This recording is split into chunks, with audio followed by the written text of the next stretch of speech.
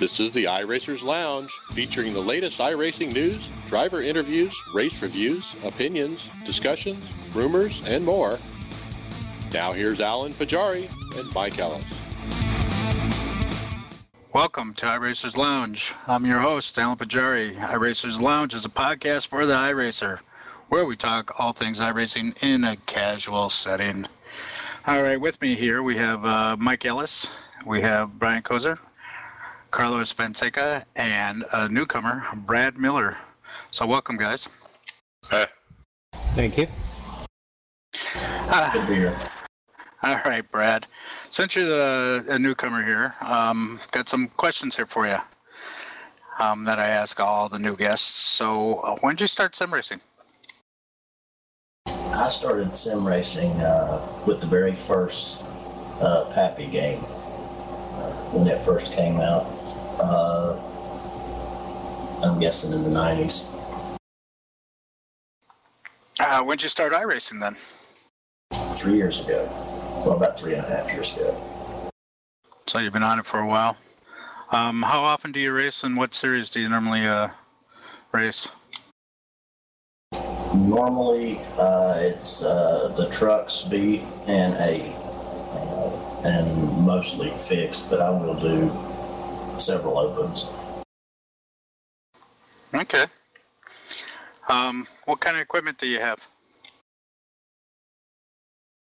I'll run a AMD 6-core processor, dual 7700 video cards, and I use a G25 wheel and a newly built race seat. Don't have any examples of it yet, but it's still in the process, but using it okay right now. All right, so you're building a race seat on your own? I am. It's kind of a combination of my old computer desk, a base, and a seat out of a real car. Okay. Do you race in any leagues, Brad? No, not really. I race with Team Tifosi, and that's pretty much it. Just the NIS series, open and fixed. All right. So, Brad, what is probably your most memorable race moment that you've had on iRacing? I think it was the first or second year, and it was, I think, the first year that they did the Brickyard 400. I was running third, and going into the last lap, I was third. Everybody started running out of fuel, and I passed first place in turn between 3 and 4 and won the race. Oh, very nice. What's your most embarrassing moment that you've had on iRacing? That was another win at New Hampshire a couple of weeks ago. Had fresh tires, and the guy had 40 lap old tires. And we got together. I'm not saying it was my fault or his fault, but I could have passed him easily, but we got together and he wrecked and ended up 16th, but he had led the whole race.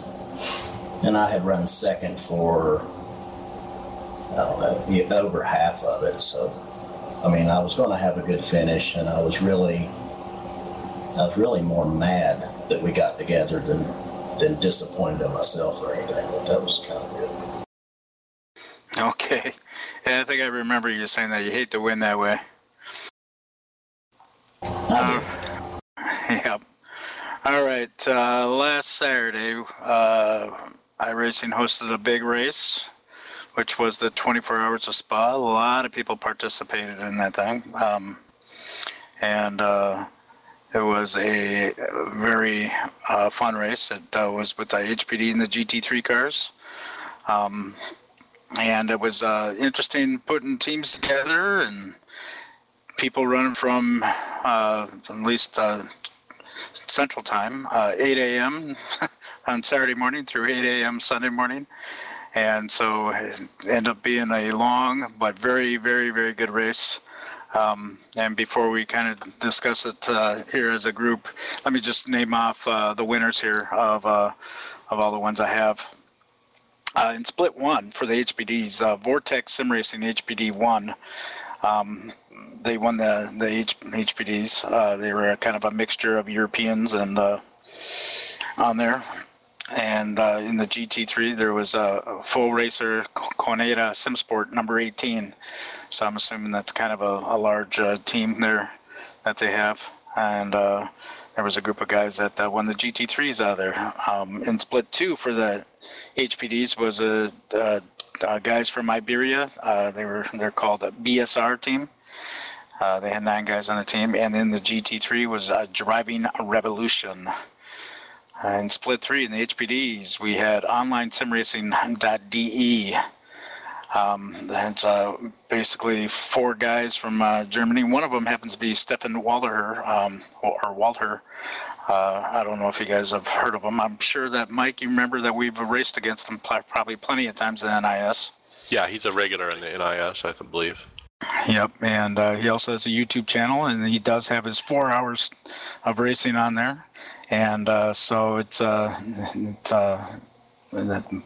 can't remember exactly what the YouTube channel is. It's like the Warrior, but I'm happy for him that and his team that they won Split 3 in the HPD, and in the GT3 was a team called Torrent Motorsports. In Split 4, I'm sorry, I don't have the GT3 results, and I'll talk about the difficulties of pulling up the results here in a bit. But it was a team called Hugh Jazz. Say that 3 times real fast. I think that's a play on words there. And it's basically 4 guys from U.S. and 1 from Australia that ran that, so they won the HPD, so congratulations there. And from Split 5, the HPD winners were Team Tifosi, guys. So, yay! All U.S. based team.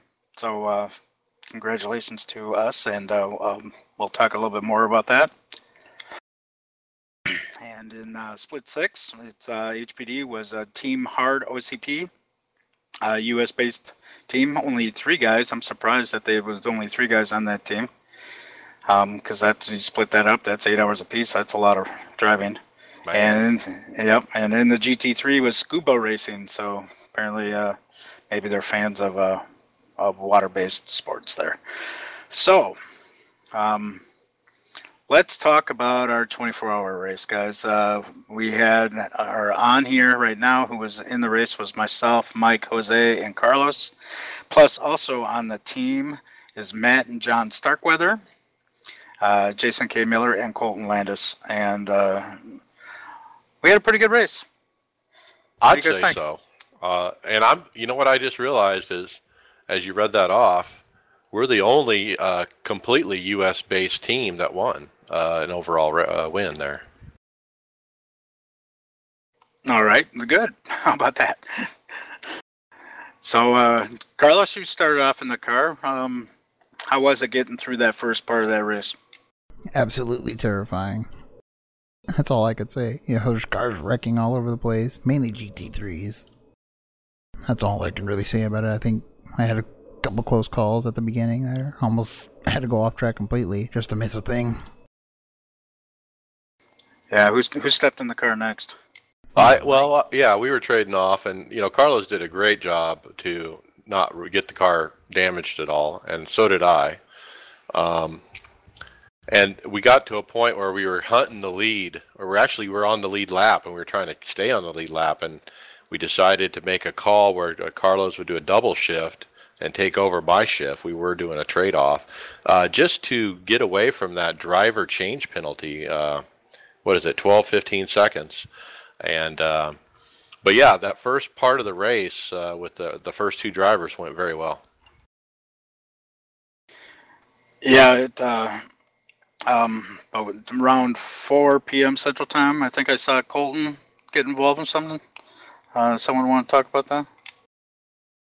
Yeah, Jose, you kept a lot of notes and details about that. You want to talk about that part of the race? Sure, not a problem. Yeah, after the stint from Mike Ellis and Carlos, Colton took over for a while, approximately about an hour.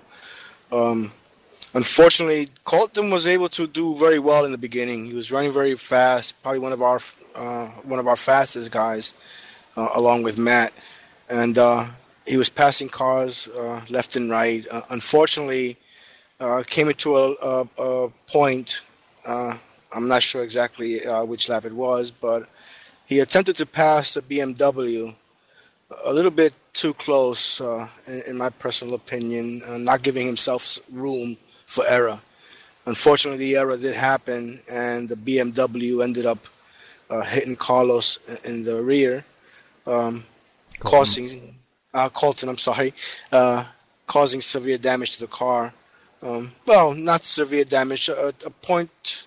It was approximately about eight. I think it was 8 minutes or so of repair. The whole front end visually was knocked It's off. gone. Yeah, Yeah. the whole frame was knocked off. I think he had actually two incidents. One with another GT3. I'm not sure exactly what that hit him in the inside of the vehicle, on the side of the vehicle, which made him lose a little speed. But yes, he was still fast. And then, of course, the second incident with that BMW that eliminated the front. And we were able to get that car repaired, get back about eight. We were about 8 laps down at that time. Yeah, and and I believe we were up by a lap over the second place car at that time that that happened. that is correct. We were actually leading for a little while there. We actually switched off leading. I switched off with Colton. I'm sorry, and we were in the lead. I was able to hold the lead for a little while. Actually, I held the lead for my whole full hour, and returned the car back in the lead lap. Again, that's when Colton got back on, and the second incident happened with the BMW that ended up eliminating our front end for a while. Eventually, we got that repaired. 8 laps down, we were able to continue the race, handing off the car back and forth between Colton and myself for the next 6 hours, I believe it was. We did have an issue within the stint that iRacing was not able to allow people back into the server for some reason. There was some sort of glitch, and people could not get back in, so I was forced to run my last hour as a 2-hour stint instead. I was able to hold ground and not lose any additional laps, giving my car to the next driver in line, who was John Starkweather. And he actually did very, very well. And He was fast too, wasn't he? Yeah, he was very, very fast and was able to regain a lap or two before he passed the car off to the next gentleman that had to drive. All right, and just to let everyone know that maybe did not suffer from it, but what it was is sometime during the evening, U.S. time, there was anybody that was not currently in the server that was just trying to join the race. It would tell them updates required when there was no updates to download, and so they were stuck outside of it. No one can get in there for a while, and it was good that iRacing was at least watching and listening because someone ended up fixing the issue quite quickly, and then that allowed people to get in. Yeah, Alan, I was going to say kudos there too, because a year ago, getting iRacing to make a fix on the weekend just didn't happen. Yeah, and this was a big event for them, so it would have been pretty bad if it would have been cut out basically 12 hours after the race. Because I know that, when I joined, I was afraid to get back out again. At the time, I think it was just Matt Starkweather and Jose that were in the server at the time. And you guys would have finished it out. Oh yeah, we were dedicated and willing to continue. I mean, it was an additional 16 hours of racing to be done when this happened. We were a little afraid about it. I don't know how long we were able to last between both of us. But we were willing to give it a try if push came to shove. I was so happy when I saw one of the first names come in. I think it was actually you, Alan. I think was one of the first names I saw pop in that connected on our team. And I'm like, oh, I'm glad somebody came and was able to relieve us. Yep. Yeah, I actually got in about 8 p.m. Central Time and hung in there through to 8 a.m. So so that was kind of fun. But I'll talk a little bit about the night. Junior and I, or Jason, we took over probably about 10 p.m. Central. Does that sound about right? I think. Yeah, that's approximately correct. Yep. And we drove about 6 hours altogether, and we were doing pretty good, kind of holding our own. Then there was a time where the leader, who was 8 laps ahead of us at that time, 8 laps, wow, and he just had a spin in the carousel, but wasn't able to get off the track fast enough, and there was another HPD that came and T-boned him pretty good. And so when he was sitting in the pits, I was in second place at the time when I was racing, and I was looking, and Junior gets on the thing. Oh, the leader he's in the pits, he's in the pits, and so I was trying to make up lap after lap and try to take the lead there. When I got hit by a car, a GT3 behind me in the pretty much the same spot that Colton got hit, going into turn 1, and. What happened was that he went low and I stayed high. He was actually letting me go. But then after I passed him, he went right behind me. And at that time, we didn't have any brake lights on the back of our car. And I kind of wonder if that kind of threw things off on him on when exactly do I need to brake. I'm actually a little surprised that he was going as fast as he was going at that time. But I got hit and got pushed into the wall a little bit and wasn't able to take that lead. And then at that time, the third place car came and caught us and took over second place.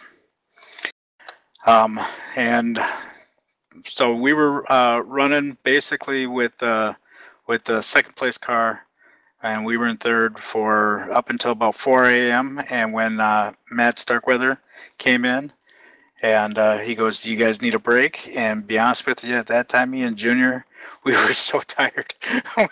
we were so tired. Now, I know I planned to sleep late on Saturday, and so I could be kind of in decent condition overnight. But that didn't really work out for me. I woke up at my usual time around 7:30 in the morning, and I was up all day. I really couldn't even take a nap.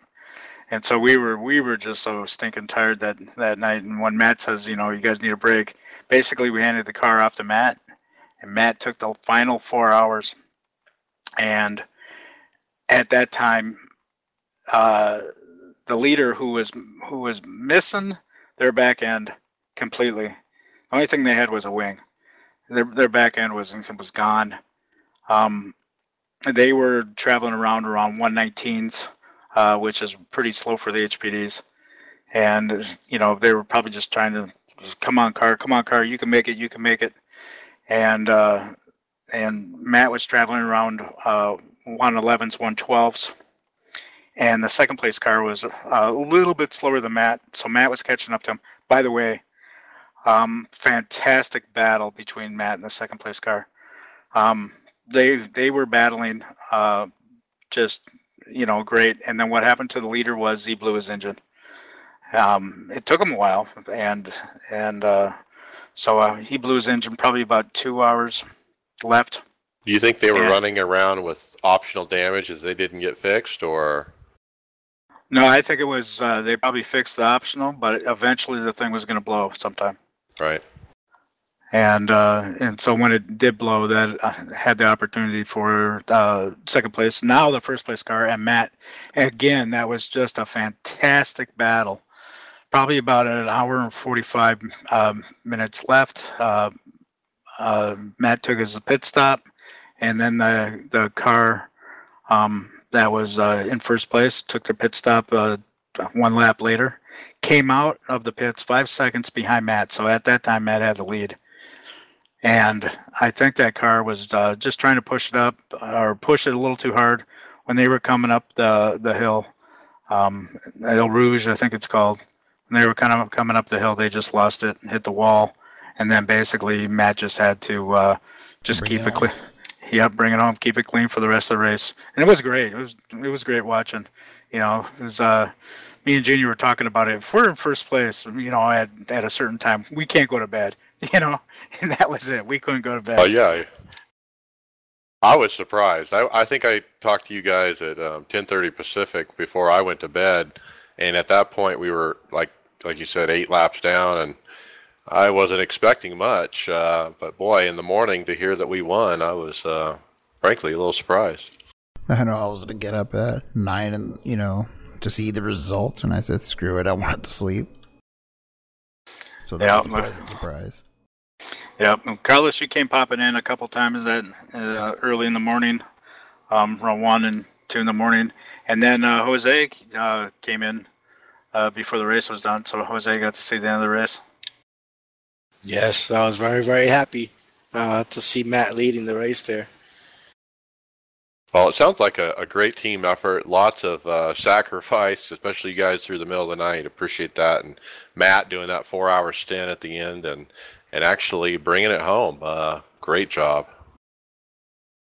Yeah, it was pretty interesting. And Matt's father, Dave, he was also in the server and asked Matt, you know, hey, you want me to take over for an hour or something like that? And Matt's just like, no, I got it. And so, yeah, he did a great job those last 4 hours. I that's what I have to say. And he was probably about a couple seconds faster than Junior and I were running in the middle of the night. So it was he was a good closer, as in a baseball term. He was Mariano Rivera there. So he did pretty good. Not only that, Matt I can say pretty much spent the majority of the 24 hours with us on the TeamSpeak server, as well as inside the server itself, ready to drive at any given time. Especially like when we had the glitch that nobody was able to rejoin the server, Matt was available, and I felt good because of that. At least there was somebody that was there to back us up when we needed it, and I'm very happy to have Matt represent us here. Let's talk real quick about how many drivers it takes to do a 24-hour race. I mean, we just detailed out with 8 guys, you know, a lot of challenges and stuff that goes along with 8 guys. But man, you look at the top 6 split winners. The first split was 4 guys. Second split was 9. Third split was 4. 5 guys and 3 guys. Man, I can't imagine trying to pull this race off with 3 to 5 guys. No, 8 hours of driving if with 3 guys. I mean, that's if you split it evenly. That's a lot. That's a lot of driving. And there's no margin for error, you know. And like Jose said, we had an issue with the where you couldn't get in the server, you know, and we had extra team members around for stuff like that, so it worked out. Yep. You know, but I would do the same thing in the future. I would have enough people there. So even if you had a couple guys that are just on standby or type of thing, I think you have to have plenty. And plus, I don't know, it's kind of enjoyable when there's a lot of guys, you know.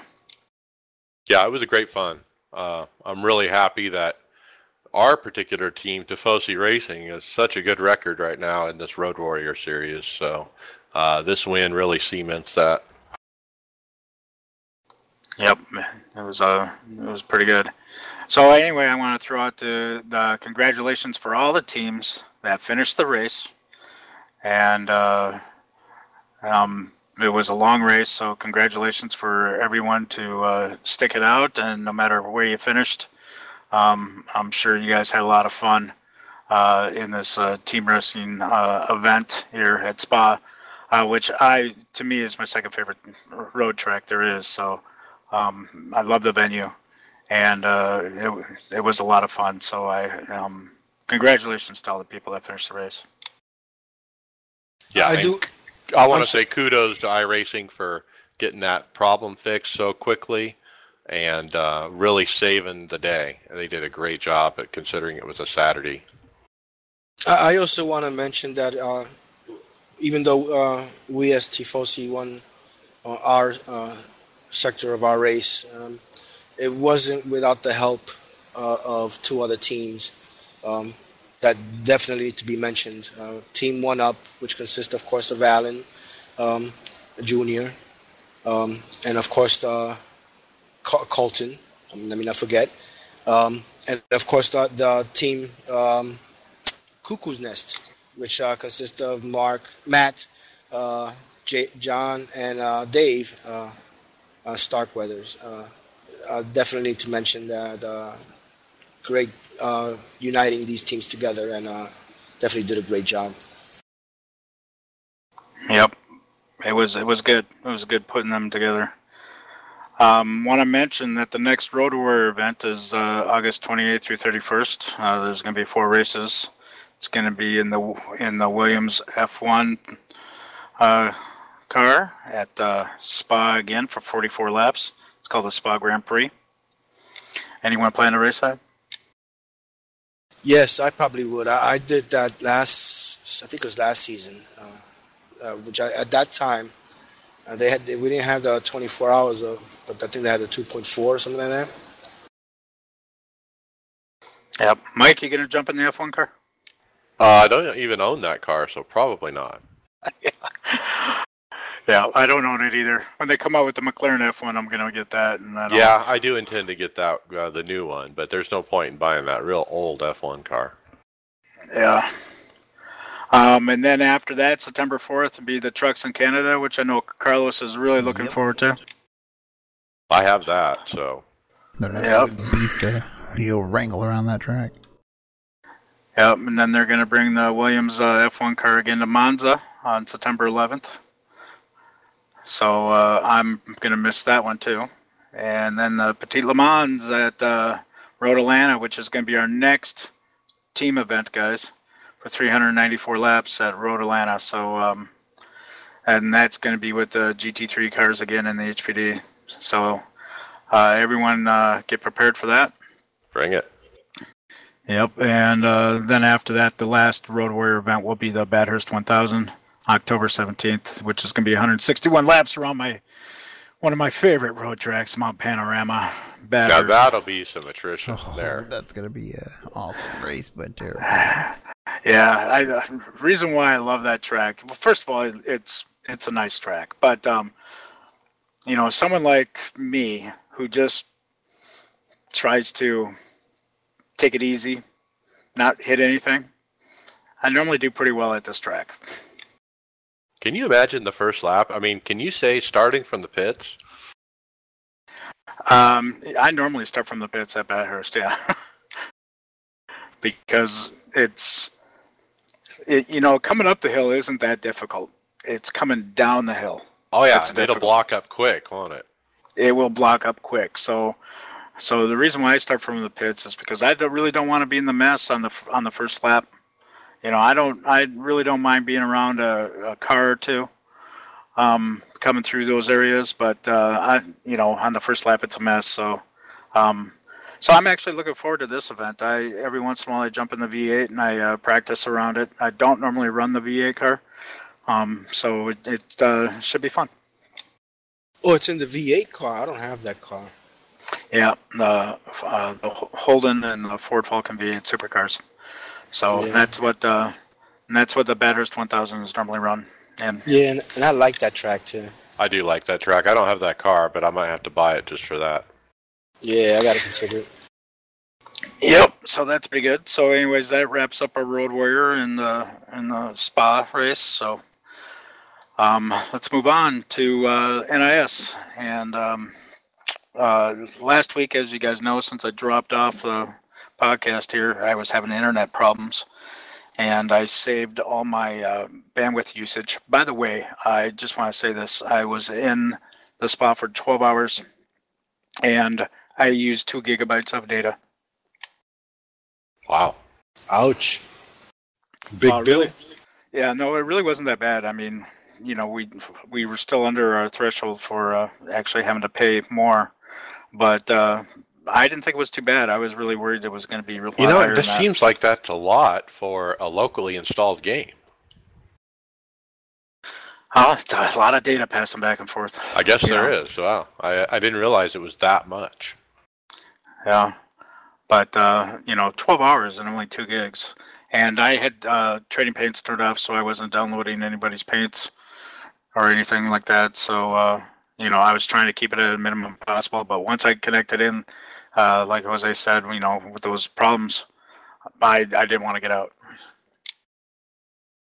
So I just stayed in. And 12 hours, 2 gigs. Wasn't too bad. So, saying that, I didn't run Pocono. So how'd you guys do? I'll jump in here. I did awesome. I had 2 top 10s. I had a 9th in the Open and a 2nd in fixed. And I almost won that race. I mean, I was 4 feet away from winning that. I was 4th on a restart, late restart, and the leaders spun his tires and managed to get around him. But the 3rd place car actually beat me to the line. So, but really good points, 215 championship points. So I'm very pleased with that race. I'm in the same boat that Mike was in that same day, getting a 2nd, and had a, chance for a win, but screwed up a restart and had like 30 laps on my right side tires because a stupid pit mistake caused me to just have my left side checked. So last part of that race was on left side tires and somehow got 2nd. And if I would have got beaten the leader down into 1, I probably could have won that race. All right. Brad? Yeah, I had a 10th and a 5th or a 6th, one of the 2. Can't remember. But overall, pretty good. And Brad, I was in a race with you, and I believe you had a spin off 3 into pit road. Yeah, I pulled a Casey Kane. A Casey Kane, that's what we're calling it. Yeah, I bring that up because NASCAR was talking about reconfiguring the track because they had a couple real-life incidents there. Casey Kane, Jeb Burton as well during practice spun their car off 3 right into the pit lane and hitting the wall and not getting anybody hurt, thankfully. But it sounds like they're going to reconfigure the track, and I wanted to ask you guys, what do you think they're going to do? I kind of think they're going to have a pit entry road there on that little backstretch between 2 and 3. I saw during the pre-race, I think they were talking just about Jeb Burton's wreck, that they were going to extend the pit wall on down closer to turn 3 and move the pit boxes. There's like 4 of them not used at the front at pit exit. So they're going to move them down and move the wall back toward 3 and move the pit boxes toward turn 1. That way, if you came in there at a bad angle, you wouldn't be hitting anywhere where a pit crew would be. Right. Well, and isn't it there a curse that every time iRacing scans a track that the track goes and changes? I think we're still awaiting a Pocono update. They had rescanned it, and there have been changes since. Yeah. I don't know. I just want it smoother, not as bumpy. And now they have this new pit wall extension, that won't be in the scan, obviously. Yeah, well, that's fine. I just don't want it as bumpy. I don't know. I feel bad. I missed Pocono in the integrity race. I actually had a pretty good race, and I normally do okay at Pocono, except for the spring race. But I feel bad I missed it. Jose, did we hear from you on how you did? I did not do too well at all. I have been having some bad luck the past few weeks, actually. I'm hoping things turn around for me at Watkins Glen. I actually, the last race at Pocono, I believe I did very well. I came in 6th, which was Sunday night. And then I followed yesterday with a 7th at Watkins Glen. So hopefully things are looking up. But like I said, I've been having really, really bad luck for the past several weeks. All right, let's talk about Watkins Glen. That's where we just had the Wednesday night race, and tonight we're going to have the fixed race. So, Carlos, second split, win. Tell us about it. Win. I don't know. It was pretty hard to work for that because of the fact that the guy behind me, you had to save fuel if you're going to make it on 2 stops. And, trying to do that with a guy running right behind you half the race. And, you try to save fuel and he runs up to you and you have to, pick it up or he's going to get by you. And then he can manage the pace of the race, It's much easier when you're out front, but yeah, pretty interesting race. Not many people crashed or wrecked out. And I don't know what else to say about this. I went from a 3-stop strategy to 2 because I figured, hey, you can save fuel, why not go for it? And at one point in the race, I was sure, I was in great shape because I saw the leader hit something. He spun the car in the bus stop. And I said, oh, look at that, the leader wrecked. And this race is mine. And the next thing I know, like 10, 15 laps later, that guy pops up in my relative. And, oh crap, I had to push again. He just messed up his pit strategy bad. I just saw him come down pit road 3 laps before the window, and it's just, you're not going to make it on 2 if you do that. And it showed he made it work on 2, though, but his pace slowed down so bad that it pretty much gave me no challenge at all. So I was able to pull away and, well, secure that victory. Yeah, and you know what I like about this win, Carlos, and why I'm so proud of you is this really demonstrates good racecraft, good strategy. You had the fuel thing figured out. You knew how to stretch it to exactly where you needed to go. Great work. Actually, I was spending most of the race trying to figure out, do I have to save this much or this much? And just, I don't know, randomly figuring things out. I had a lap and a half left in the tank. Well, it's always good to have teammates on TeamSpeak to kind of coach you through that, and talk about what kind of mileage am I getting compared to what you're getting, that kind of thing. Yep. All right, and Mike, you were in the top split. By the way, congratulations to Michael Connie. Dominated that race. He did start in the pits, just to let you guys know. There was a large crash in turn 1 that Jay Heishman posted up in the forums and Facebook, and so a few cars got taken out. Mike, how'd you do? I was in that. I was right in the middle of it. If you look, some guy took out Hoyt Smith. It was lap 1. He was pushing Hoyt up through the S's, like literally on his bumper. And Hoyt had nowhere to go. The guy turned him. And I, hit the brakes, and I kind of nosed it in there, and then somebody got my rear end. But it was enough for, damages, and I had to go to pit road, and I lost 2 laps right off the bat. So, kudos to Conti. Yeah, he lapped me several times. He never put a wheel wrong, and he dominated that race. He's a great driver. And I had a good opportunity that was squandered. It was car 31, which I just love getting that draw, but was not able to finish. I think I finished 25th or something. So looking forward to tonight and not getting wrecked. Yeah.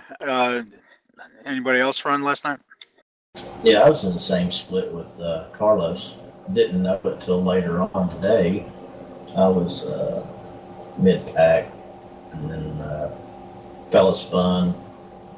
I slowed down to get around him, got around him, and then I gassed it up, and then I spun and just trashed it. So I finished dead last. Carlos won. So we had him covered.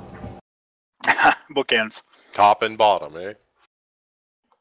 All right. So it seems like the pit strategy there is just to make it a 2-stop race, but you have to save fuel to be able to accomplish that. In fact, so Carlos, how did you save fuel last night?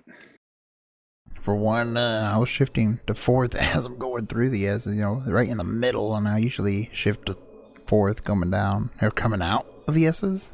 And I don't know, there's times I was just letting out the throttle much earlier than I normally would, and slowly picking it up, as most people refer to the term of, pretend there's an egg underneath your throttle. That's pretty much really not much you can really do to save fuel while still trying to keep pace. But, stuff like that, let off early. Right, yeah, it's, I know saving fuel is difficult. I was watching one of my teammates last night, and we were, in the TeamSpeak, and he finished 6th last night, but he he was not saving fuel in the first 2 runs, and then the last run he definitely had to save it. So he was clutching. He was changing his where he shifted. He was doing everything he could. He was still running decent lap times because he's fast. But yeah, it was interesting to see on how different people save fuel. Last year the same race, so I was actually shutting the car off going into like downhill sections, like turn 1. I was giving up too much time. By the time you kick everything back in, then release the clutch is just really dangerous. So there's one technique you can try, but I don't recommend it. Yeah. So I'm actually going to this afternoon, I was working on a 2-pit strategy with the fixed setup, which I think is a little bit more difficult than with the open setup. So I was working on a strategy that would also give me some speed. And tonight is also going to be the first time I'm going to use iFuel Watcher, one of Mike's favorite programs. Yeah, notice what I've noticed about that is it's aggressive. So whatever number it says is the max, just knock a couple off of it and you'll be right on. Yep, I was using it in practice, and seeing how correct it is, and and comparing it with what iRacing was showing, and it was it showed you that you had a little bit more than probably what you did. But I'm gonna have it up so I don't have to be watching that fuel all the time though, and switching over to that black box. So, tonight's gonna be the first time I try running that. So I'm gonna go ahead. I was gonna say the beauty of that program is when you're on your last run to the finish, they have the little gauge that looks like a gas gauge, and if it's in the red, you're not going to make it. If it's in the green, you're going to make it. And if it says 1, that's a lap, 1 lap. Like you're 1 lap to the good or you're 1 lap short. And you can watch that gauge as you go through that fuel run, as you're saving fuel, and you can see it getting closer to 0. Oh, yeah, I am saving fuel. Or if you see it getting away from 0, you realize, you know what, I'm not saving enough fuel. I need to back off even more. So it's very valuable to be in those situations, and might come in useful tonight. Yep. So, yeah, I'm going to give it a shot. So, but my normal race runs are about 27 laps, so to stretch it to 30 is going to be challenging for me.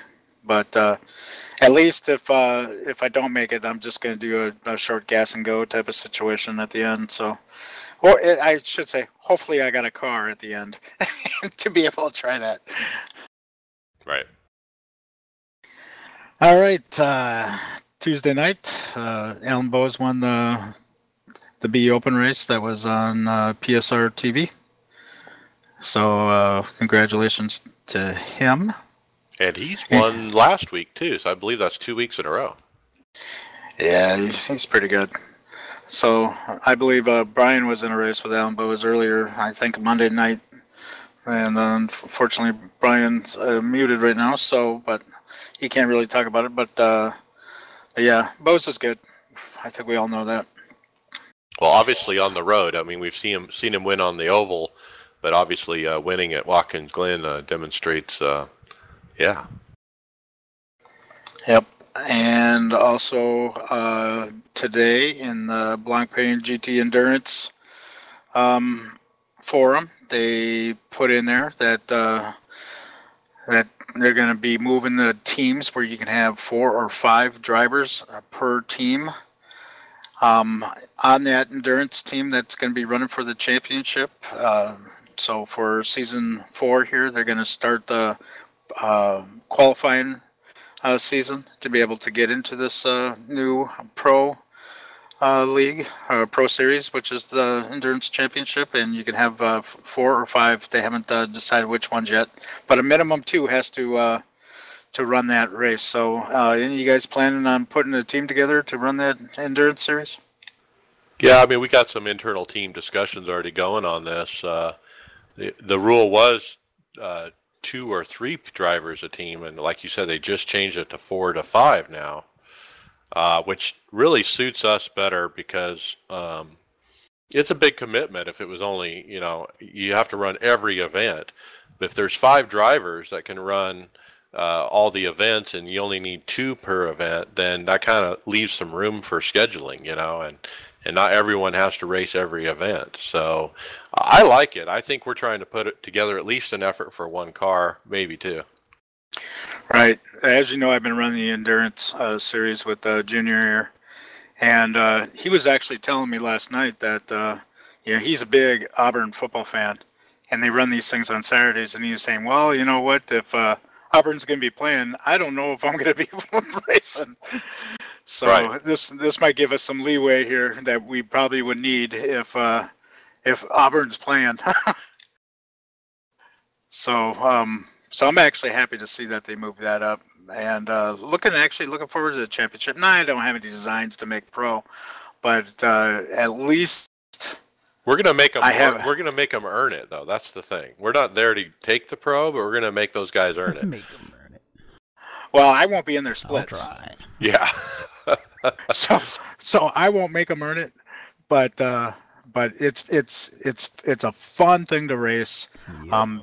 There's no iRating stuff on it. There is safety rating, but there's no iRating, and so it's a very fun thing to race. And if you enjoy team racing, you don't have to wait for road warrior events. You can do this every week, and to me it's a blast. Now let's remind everybody, what does this lead to if you do well? I mean, you said go pro, but so is this a new pro thing? Yeah, and I think we announced it maybe about a month ago about the Blomkamp GT Endurance Championship that iRacing, where they for next year. Yeah, made a deal so it's going to be season 1, 2016, that they're going to have a pro series. Right. So you can earn a pro license in the endurance series and win cash prizes or something, I believe, too. Yeah, there's several different prizes that they're going to have. I doubt if it's going to be that $10,000 thing, because obviously it's the team race here, but it is a pro series, so they're going to take the top 40 teams from season 4, and so it should be fun. So, like I said, I know I don't have any designs to make the top 40 teams, because you're going to have all the good racers coming out for this. But I'm kind of hoping that they have it at the same time as the Grand Prix Championship, so maybe we can at least take some black stripers out of here for this other one here. There you go. And no Nürburgring will be in that season 4, is what I've heard. Yep, won't be completed. Tony Gardner mentioned that in one of the things where people were planning out their schedules for season 4, and he said don't plan to have Nürburgring in there because it won't be completed yet. So, yep, that's going to be a little bit longer wait, which is too bad, because I'm looking forward to that track. But we'll see when it comes out.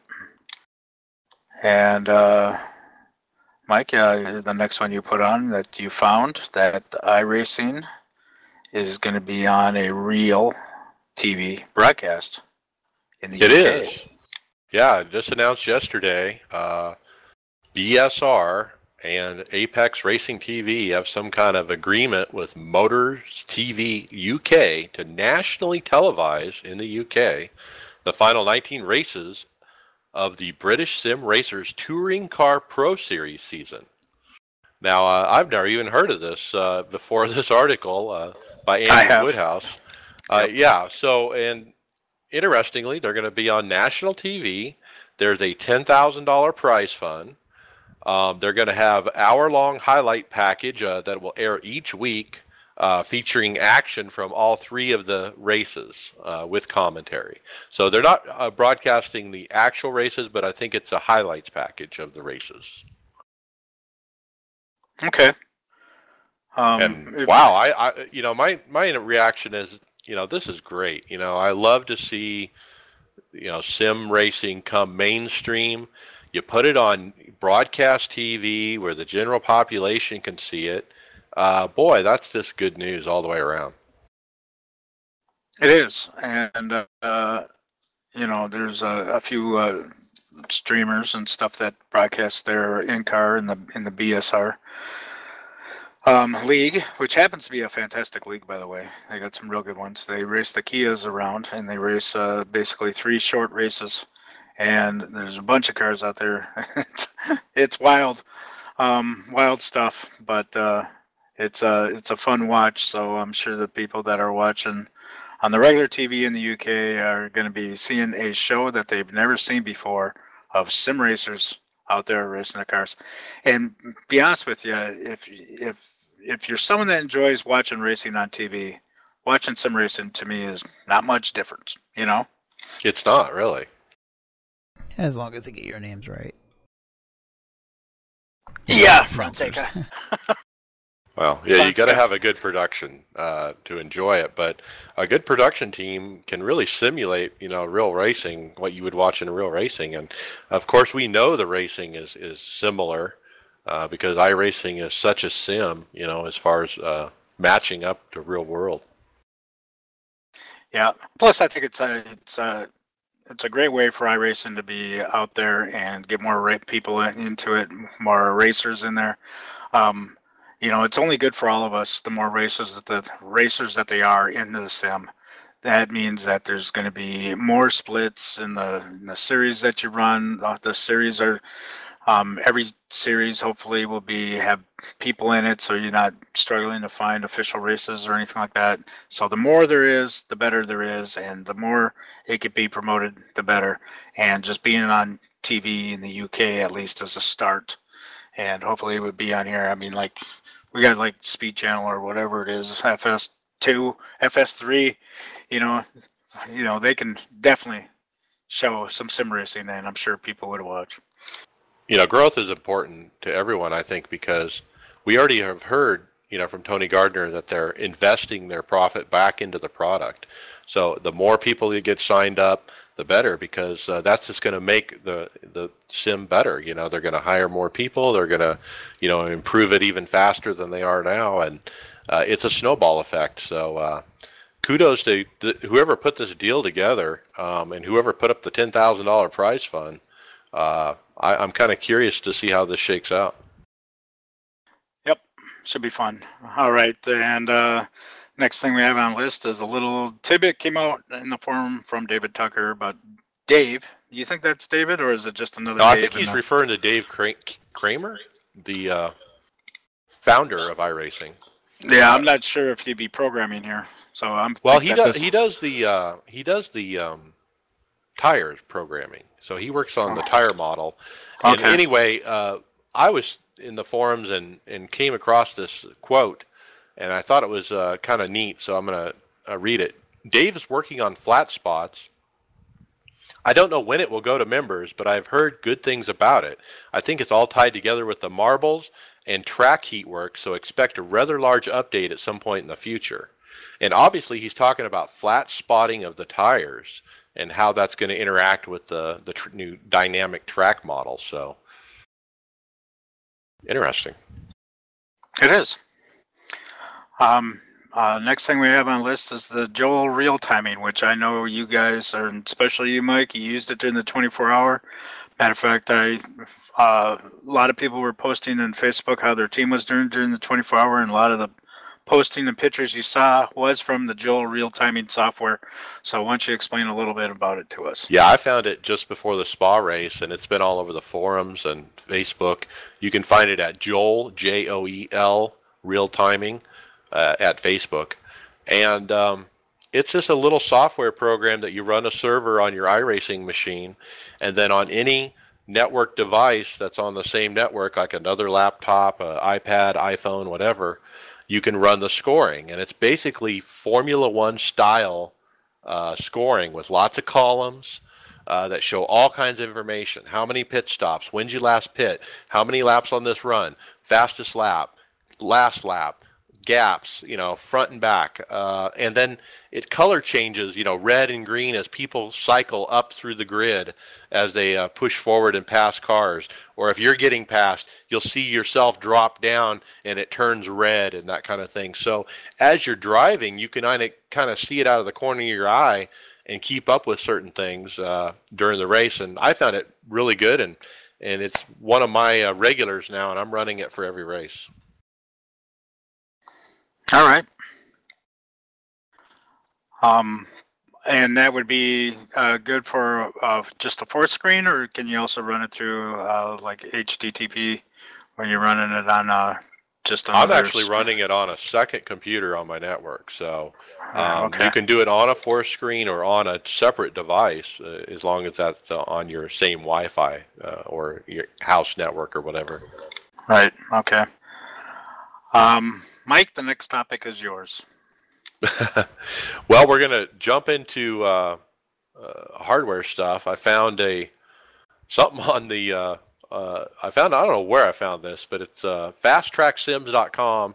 It's a cool shirt, t-shirt, and it's a water-cooled t-shirt. And it's got like hoses sewn into the shirt crazy. that cycle water, cold water, from this other device that, obviously pumps the water. And it's like a real cool suit that real NASCAR drivers use and that kind of thing. But it's made by this fasttracksims.com, and it's for the sim racer.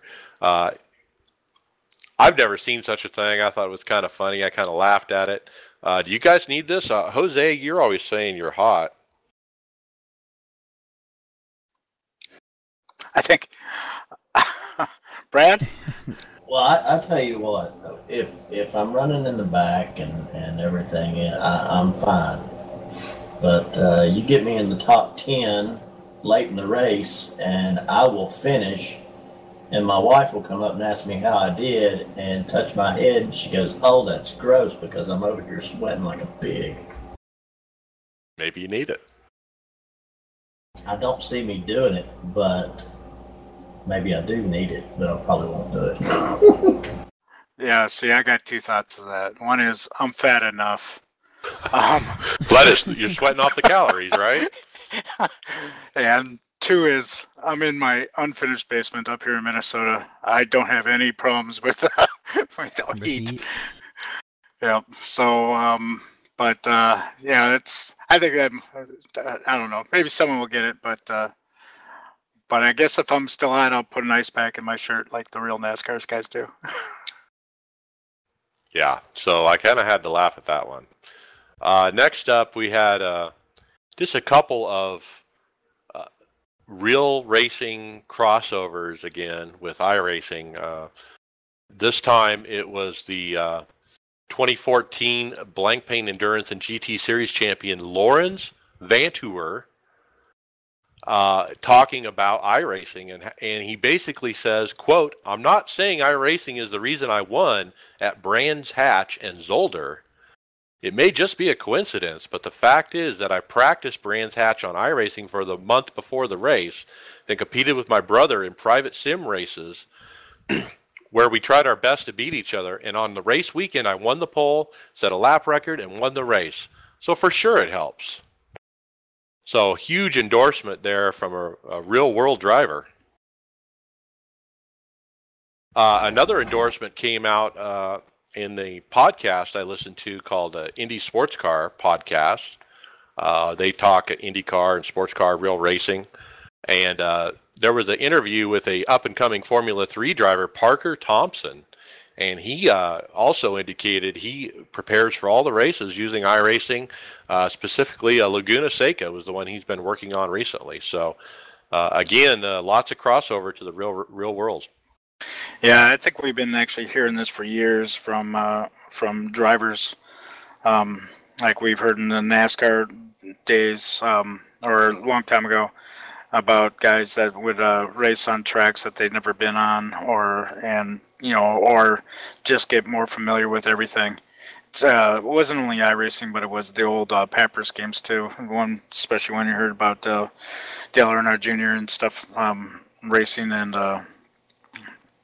for some reason I'm forgetting the guy that drives the FedEx number 11 car. Who's that? Denny Hamlin. Denny Hamlin. Yep, Denny Hamlin was one of those earlier sim racers too. So. Isn't that where he learned Pocono? Yep, that is where he learned Pocono. So, I mean, this will be around, and I'm sure many racers are taking advantage of the of the things that we have today where it's so realistic. I think Brandon McReynolds talked about it, gave it kudos. I think he won the East-West Challenge there the other week at Iowa. Yep. All right. iRacing put up a new promo video, which is our next topic.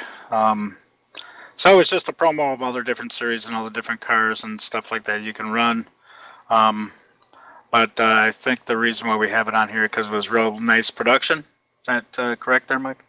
Yeah, you know, when you look at these things on your iPhone, they all look the same, you know, kind of thing. And for whatever reason, I've watched this full screen on my triples with the sound turned up, and I was like, wow, this looks great.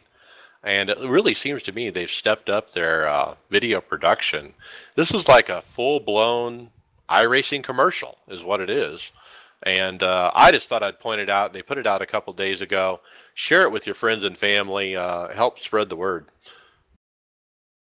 Yeah. I shared it on my page. Yeah, Mike, why don't you, since we're rolling into more hardware, why don't you just kind of take over and talk about a lot of these hardware things? Yeah, all right, let's cruise on here. We have one more topic before we get to the hardware stuff. Just real quick, we talked about last week the GoFundMe and the people asking for money on the forums. And we had quite a discussion about that last week. But this week I find another forum thread, another GoFundMe. This time the dad, I'm like, oh no, here we go again. The dad wants iRacing community to buy his 13-year-old son a Glock pistol for his birthday. And yeah, a few people who responded to the thread thought it was legit and such, but turns out it was actually a prank. The guy was trying to prank everybody based on, you know, everybody asking for money on the forums, but right, kind of funny. And couldn't people tell just by the subject that it was a prank? I don't know. What was the actual subject of the thread? He needs help buying his son a 13. Yeah, gift for my son's 13th birthday. So yeah, I don't know. So as soon as I saw it, I knew it was a joke. You know, I mean, a gun. So anyway, all right, moving on. We're gonna hit a bunch of things that we found in the forums here. First off, how many of you guys know that you can paint the driver's face, your iRacer driver? Now, Alan, you said it's been known for quite some time, but I've been around 3 years. I've never heard of it. Yeah, actually, the post in here is from 2012. I remember when I was first looking up on painting suits and stuff, I came across where you can actually paint the face, or basically import a picture yourself, and in one of the templates that is actually part of some of the templates that you can download, not exactly iRacing, but what people post in the forums. One of the templates for the helmet, it actually has a skeleton face in there, and so yeah, it's I'm sure a lot of people don't know about it, but it's been around for a while. Well, thought I'd throw that out there so people would know. Yeah, I might have to look at that. I didn't know about that. We talked about the last week. The main performance PC is doing a Butto group buy, and are trying to put together a bunch of people to basically get a group discount on the buy of Butto cockpits. And the news is yes, they are proceeding. And those cockpits are at quite a discount. So if you're interested, be sure to check that out. Staying with cockpits, there was another post. Basically, if you're building your own, and Brad, I know that you're kind of tinkering with that a little bit. You sent me some pictures. But there's a post that's called 80/20 Cockpit. And it's a build-your-own system. He basically provides you the images, the videos, and the plans of how to actually put it together. So 80/20 is that metal stuff that you can screw together with machine screws. It's really solid. silver looking. It's like a large erector set. Right. For men. And if I was starting over and wanting a cockpit, I'd certainly be looking at this 80/20 stuff. What do you think, Brad? It would be really good if you had the stuff and it was already pre-cut and all you had to do was put it together. But if it's metal, I don't have the capability to start cutting metal and stuff like that, fabricate it. That's why I went with wood, and I got most of my ideas and thoughts from watching videos on YouTube on people that had done them. I mean, I saw some that I really wanted, but I thought, that's out of my league. And then I saw some others that I said, I can do that and a little better. Yeah, let me add though on the 80/20 thing is in the forum there's actually cockpit plans, and you order these things, they're pre-cut and everything. It's just up to you to put together. So, and like I said, it's kind of like a large erector set where the only thing you need to do is just follow the plans and put them all together, and you could come up with something. I believe Darren Ganji of that on most of his YouTube videos, you can see his cockpit, and it is an 80/20 thing. But yeah, I'm kind of a little bit like Brad. If you're a little bit of a handyman type of thing, you can probably put together something out of wood and come up with your own things. But for a lot of people, the 80/20 stuff seems to work for them. So. No, Brad, you're a work in progress. You got the seat and you got kind of the base going, and yeah, I've got, to be honest with you right now, I've got 1/2-inch plywood held by clamps to my computer desk, and that's what I'm using right now, and I'm trying to figure out the height of my steering wheel, and I think I'm going to drop it about 2 inches. Still trying to figure out how to do that. And I've got my gear shift holder made to where that it's kind of down at seat level, kind of like a normal thing, instead of having it up high where I had it right beside the side of the steering wheel. a little more natural down there. A little bit, kind of like driving my truck, All right. Let's move on. The next item was a YouTube video that was put up by the Sim Pit, and we thank them for doing that on an event, an open house that was held at CXC Simulations. And this is a company that makes high-end cockpits that do motion. And this open house, this video, I urge you to go find it. It's the Sim Pit channel, and it's called CXC Simulations Open House. But what's amazing is they have like this large warehouse area with, I believe it's 12 different motion rigs all set up and running at the same time. And they let everyone sit down and race each other. And it's just kind of a neat visual just to see all these, $40,000 rigs all running at the same time with these huge triple monitors. And boy, it's just a neat sight to see. Is that about how much it cost? Yeah, crazy money for these things. We'll talk about that a little bit more on the next topic. But Carlos, hopefully you can show some of those pictures on your live Twitch for everybody. Yeah, I'm going to pick one up tomorrow, I think. Yeah, if money's not an object, you want to be talking to CXC Simulations for sure. Really neat event. I certainly would be interested in going to their open house. So check it out. The next topic I want to bring up is staying on the motion rig deal. Zach Davis from Chicago, a fellow iRacer, has got a deal on a used unit. Basically, it's all in one. Got everything included. It's the Sim Experience Stage 5 rig. And if you know what that is, that's basically the competition to the company I mentioned a minute ago.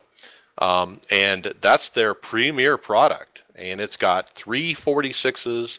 It's got Sim Vibe. It's got the GS4 moving flappable seat thing. All kinds of stuff. Fully loaded. It's based in Chicago right now at a museum, and it goes for $15,000 out the door, which is a never mind. I'll really pick good up that. price. I'll get that. I'm close to Chicago. I'll take that one instead. One of the posters on the thread added up what this stuff cost. Stage 5 is $22,500 new. GS4 $2,000. SimVibe $1,900. So basically, it's $26,400 worth of sim gear for $15,000. So if you want to go all out and you have $15,000, you should check out Zach Davis. Really good price. That you can't beat that. All right. My question would be, why is he selling it, and why is he selling it that cheap? I mean, is he going bigger, better, or did he just not like it? Because I've seen some of them motion rigs, and I think it would almost mess with me a little bit, just having done this for so many years and knowing what I like and what I don't. It would take me a while to get used to moving. This guy actually answers your question on the thread. He said the unit was downtown Chicago at a sports museum. Long story short is they have a restaurant staff running it, and it's not working out for them. They need something more mobile that they can move in and out. And so basically he's just acting as a liaison or something. I don't know if he's getting a cut or what, or he was involved in the original sale. I don't know, but he's trying to sell it for him. All right. All right.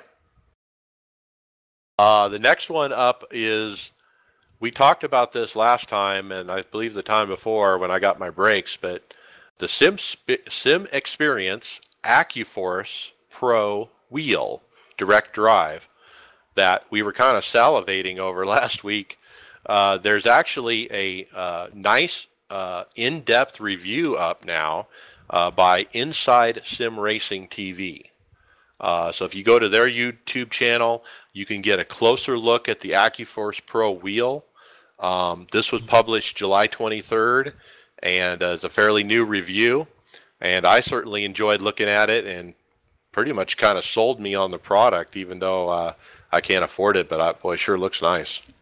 What about Sim Racing Garage? They had one too about it, but that might have been before it was completely released. Yeah, they had one, and they did a comparison with the Bodner wheel and OCW, which is build your own wheel type of thing. And but yeah, if I had $1,800, I would probably to spend on a wheel, I'd probably get the AccuForce. And one thing about this video is that Darren kind of goes through all the software for it.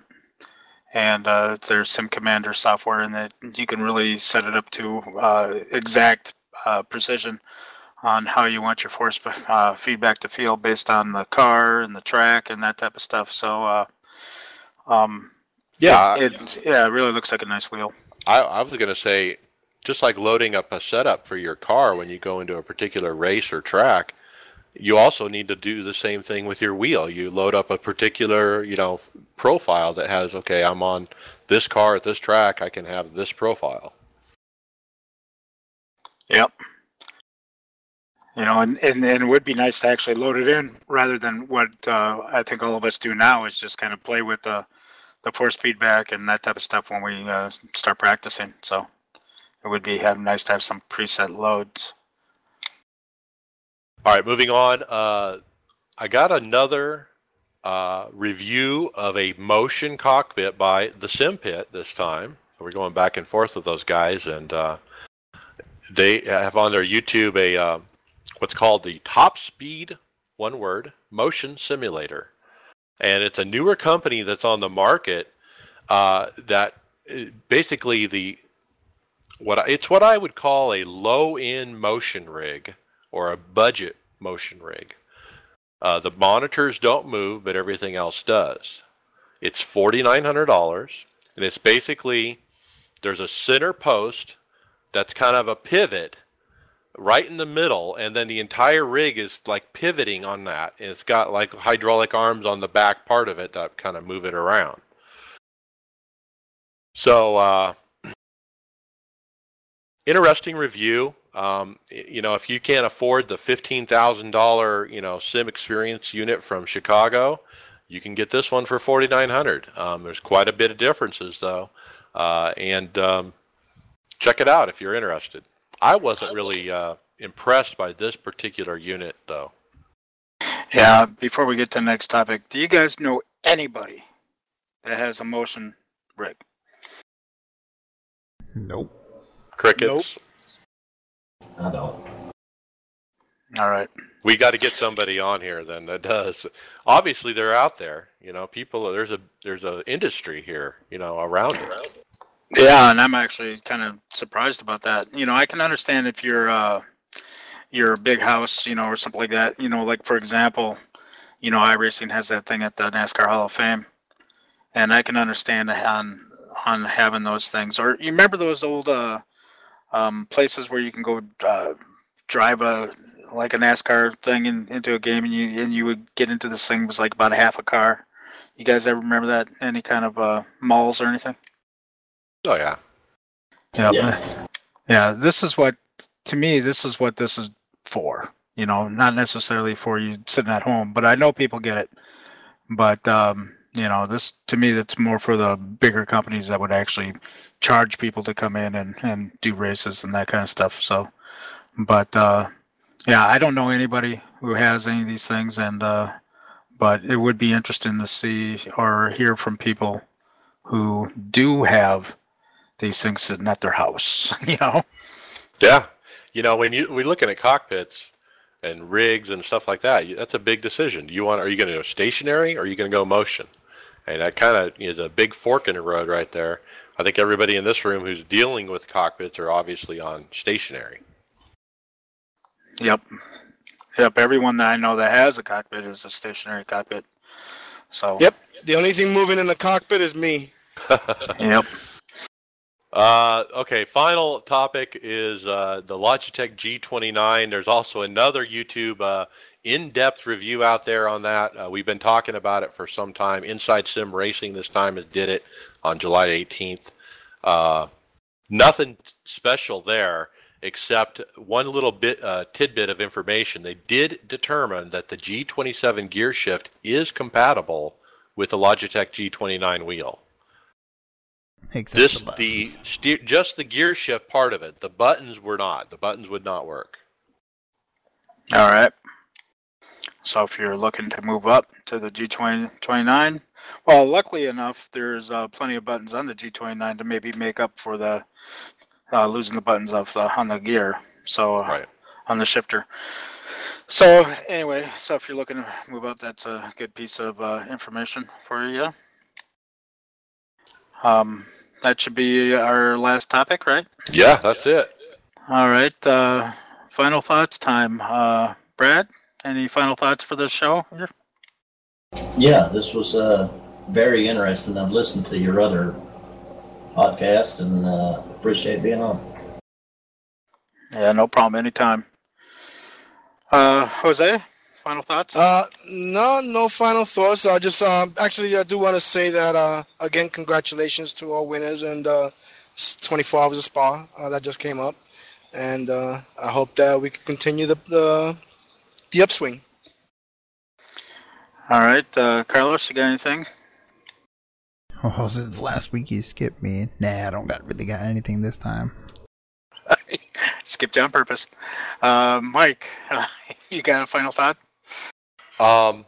Yeah, like Jose said, kudos to the Spa 24 winners. That's really is a prestigious race to win. In my eyes, that's one of the big ones, to win at that particular track, and especially in a 24-hour race. So it certainly comes down as one of my most memorable wins. And then shout-outs, there are none. And that's because our audience isn't interacting with us. Hey, guys, hit us up on Twitter, Facebook, YouTube, Twitch, whatever. We're at iRacers Lounge. If you want to be on the show, let us know. Hey, you want to talk, bring up a certain topic? You want us to look at a piece of hardware, whatever? Let us know. All right, and for my final thought here is that I want to bring up something that Carlos has put out on his YouTube channel, which is Sim Racing Chewy Side, which is a couple of tutorials on how to use OBS. And so his first tutorial is just about how to record locally and then get a video together so you can upload to YouTube. And his second tutorial is how to stream using OBS. So thank you, Carlos, for putting that up. Really appreciate that. It's a couple good videos if you're interested in recording or streaming or both. And so I encourage you all to go out there to Sim Racing Chewy site and go take a look. Also let you know that it was only 1 week since our last show, but as you can tell that we've had many items that we've been passing over for our last couple shows, so we wanted to get to them.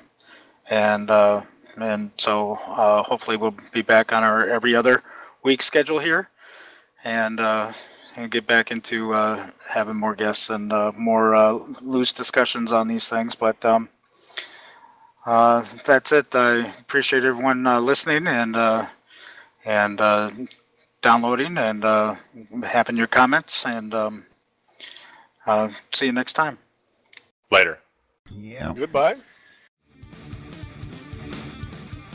Thanks for listening to the iRacers Lounge podcast. Make sure to subscribe to us over on iTunes and Stitcher. See you on the track.